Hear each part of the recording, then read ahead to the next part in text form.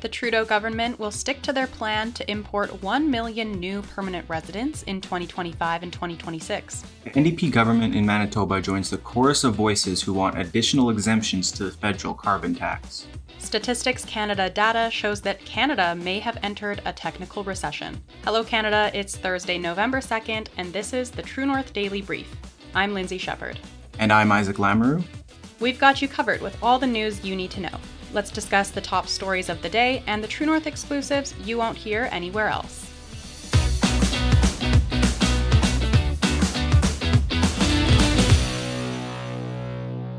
Immigration Minister Mark Miller announced that Canada will stick with their plan of accepting 485,000 new permanent residents in 2024 and 500,000 in 2025. Miller added that Canada will import another 500,000 new permanent residents in 2026, saying that the figures will allow for sustainable population growth. Miller was presenting a scheduled revision of the 2023 to 2025 immigration levels plan, in which Canada aimed to welcome 465,000 new permanent residents in 2023, 485,000 in 2024, and 500,000 in 2025. Our worker, and this is an important statistic, our worker to retiree ratio has dropped from 7 to 1 since I was born 50 years ago to nearly 3 to 1 now. If we don't welcome more newcomers, that number will approach 2 to 1 in the decades ahead, and that'll put our infrastructure and key programs like our healthcare and our education at risk. I'm pleased to share that Canada intends to maintain its target of welcoming 485,000 new permanent residents in 2024 and 500,000 in 2025. Starting in 2026, the number of newcomers we aim to welcome will stabilize at 500,000, allowing for a sustainable population growth. These immigration levels allow us to bring in the skills and talent we need to fill the labour gaps and ensure Canada's economic prosperities, help families reunite, and remain a leader in refugee resettlement. They're keeping us with our long-term focus on economic growth, with roughly 60% of the permanent resident admissions dedicated to the crucial economic class. We're also committed to expanding efforts with key federal departments to align governmental priorities in our planning efforts in order to account for our capacity to accept, including immigration that is having pressure on housing. This approach will lay the foundation for more integrated planning and coordination as a country. This part of the government's plan only includes permanent residents. Canada also takes in temporary residents, such as temporary foreign workers and international students, as well as refugees. In 2022, Statistics Canada reported population growth in Canada was over 1 million, with 95.9% of the growth due to immigration, and the number of new immigrants coming to Canada in 2023 is predicted to be over 1 million. Further, many foreigners on temporary visas overstay in Canada. Isaac, where exactly are these immigrants going to live, since our cities are dealing with a major housing crisis? Yeah, I'm not entirely sure, Lindsay. Unfortunately, I think that some immigrants come here expecting a better life, and worst case scenario, they could end up living in the streets. The housing market is already difficult enough for established Canadians to navigate, let alone immigrants who may be coming here with nothing. Plus, a recent survey showed that 52% of respondents felt that newcomers face additional challenges in this already precarious housing market due to lack of financial history and credit score. Where do you think all these immigrants are going to live? Well, the thing is, Isaac, the Canada Mortgage and Housing Corporation has said that we need 5.8 million more housing units by 2030 to meet supply needs. If current rates of new construction continue, the housing stock is expected to increase by 2.3 million units by 2030, but we actually need an additional 3.5 million homes. So at the current rate, we're going to be short millions of homes. And it's funny because I watched Immigration Minister Mark Miller's announcement yesterday, and he was using this language of, stabilize. And the government is saying, stabilizing Canada's immigration targets to support sustainable growth. It just doesn't mean anything. They're trying to project this sentiment of stability when, in fact, Canadians do not feel stable right now. We feel like you used the word precarious. Yeah, the housing market is precarious. So is the labor market.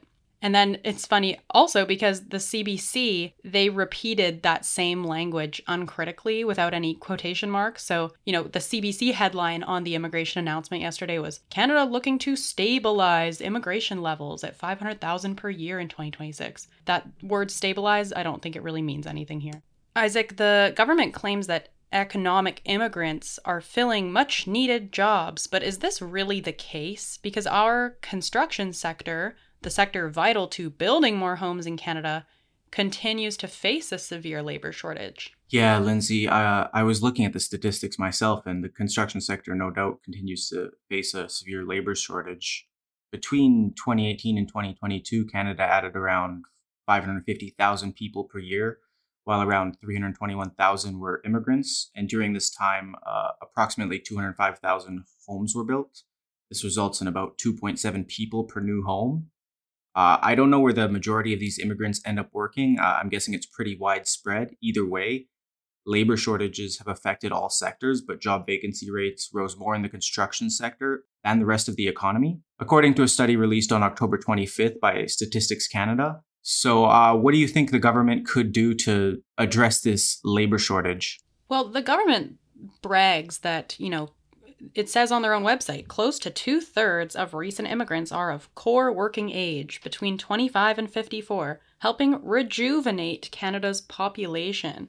And even yesterday during the announcement, Mark Miller they kind of fearmonger, like, oh, if we don't accept this number of immigrants, like, everything's going to collapse. There's going to be like no pension money and no social services. There's going to be nothing. Like, that's kind of the way that they treat this issue.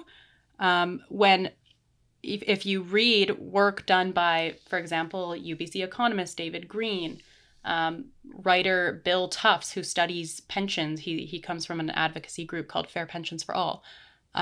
It just doesn't really seem to be the case that if we stopped the current immigration levels, everything would collapse. Yet the Trudeau government, they're always trying to fearmonger, like, oh, we used to have 7 workers per one dependent, like a government dependent, like a senior, for example.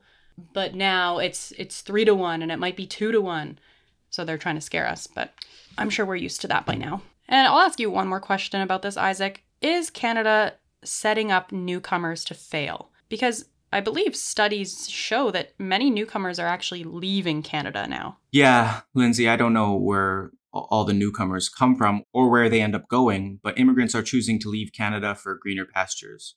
The number of permanent residents who pursued citizenship within 10 years of their arrival has dropped 40% between 2001 and 2021. Those are pretty staggering numbers. Canada seems very motivated to bring in immigrants, but they don't seem motivated to address the issues that affect either immigrants or permanent citizens. Manitoba NDP Finance Minister Adrian Sala is seeking the same exemption from the carbon tax that Prime Minister Justin Trudeau extended to Atlantic Canadians on home heating for residents in his province. Sala said that he would like to see, quote, greater fairness in how the federal government applies their carbon pricing exemptions. Outside of Atlantic Canada, most provinces predominantly use natural gas to heat their homes and not oil heating.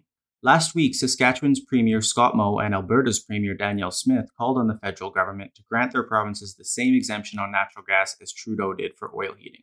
Grand Chief of the Akwesasne First Nation, Abram Benedict, is now advocating for an exemption on federal carbon pricing for all Ontario Indigenous reserves. According to Benedict, the carbon tax is in violation of rights granted under the Indian Act, as well as his community's tax exemption status. Lindsay, by backtracking on one of its key policy plans, the Trudeau government seems to have opened up a whole new can of worms. It seems like everybody wants an exemption from the carbon tax. Are you surprised by the reaction from the provinces? Well, Isaac, I think dots are connecting for people now. Before, there seemed to be a sentiment that the carbon tax was just, this small price we had to pay in order to perhaps alleviate any kind of climate or environmental guilt. And then it made us feel like polluters are paying up and all is good.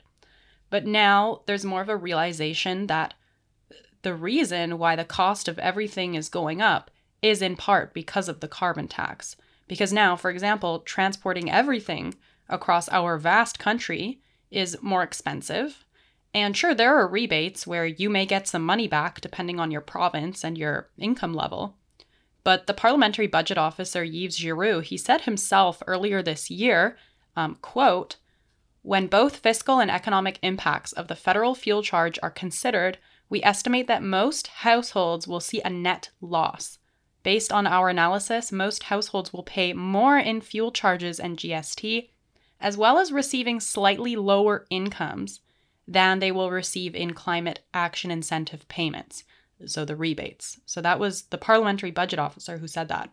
So I think there's more of a sentiment now, and this could have been, popularized by the Conservative Party, that times are economically hard right now, and the carbon tax is making it worse. So, Lindsay, should provinces follow in the footsteps of Saskatchewan and simply not force residents to pay into the federal carbon tax? Right. So earlier this week, Scott Moe, Premier of Saskatchewan, declared that Sask Energy would simply stop collecting the federal carbon tax from Saskatchewan residents if Ottawa would not agree to an exemption on natural gas beginning in January.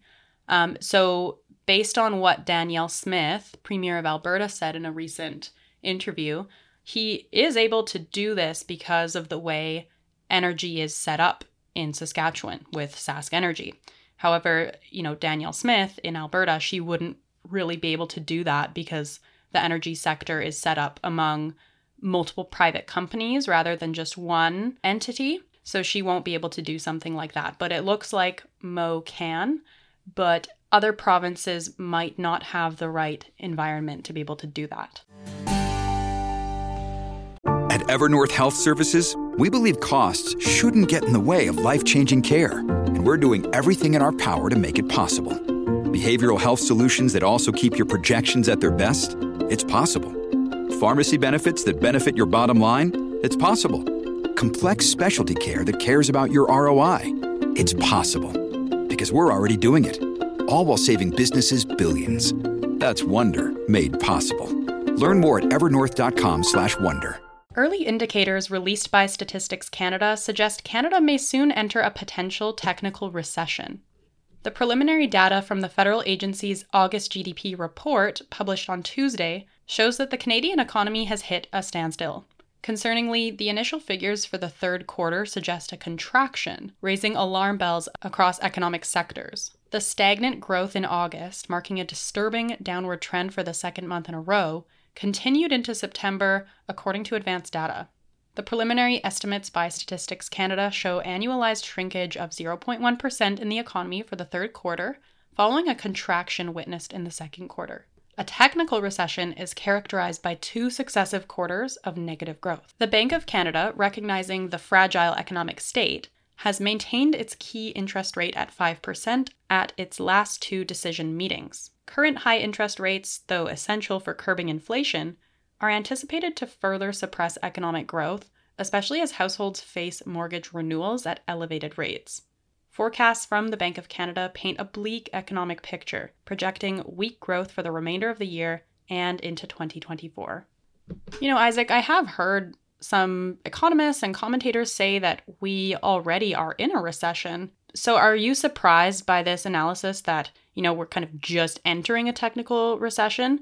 Because for many Canadians, times are bleak and have been for a while, and many are struggling to get by. Yeah, Lindsay, I suppose you could say I am surprised that we're not already in a recession. However, as you mentioned, we're very close because a recession is characterized by 2 successive quarters of negative growth. And of course, we had 1 stagnant quarter followed by a quarter with a contraction. So we were about as close as you could be to being in a recession. We're really walking the line between being in a recession and not being in a recession. However, given the economic struggles that everyone has faced, I am surprised that we are not already in a recession. And as borrowing rates rise, spending will decrease, which will naturally lower the GDP, and undoubtedly we will end up in a recession. Do you think there's anything government can do to help Canadians during these tough economic times? Is there any spending we can cut? Can we reduce immigration? Can we lower taxes? Well, Lindsay, obviously doing any of those things or all of those things would help Canadians during these tough economic times. But in my opinion, without a doubt, the best thing that the federal government could do for Canadians is eliminate the carbon tax. As you mentioned earlier, the carbon tax affects pretty much all areas of production and the cost of goods of so many different industries that it affects every single Canadian. Outside of that, do you think that the government could do anything notable to help Canadians during these tough economic times? Well, Isaac, as we've seen in the past, the Trudeau government treats immigration like the miracle solution for all of Canada's problems. So I'm sure they'll have something to say about that, about, how immigration will solve this. But that's it for today, folks. Don't forget to check in at www.tnc.news throughout the day for all the news you need to know. Plus, The Andrew Lawton Show will be live today at 1 p.m. Eastern, and Ratioed with Harrison Faulkner will be live at 6:30 p.m. Eastern. Thanks for tuning in. Don't forget to share our work with your friends and neighbors, and if you're able, please consider supporting independent media at donate.tnc.news. Bye!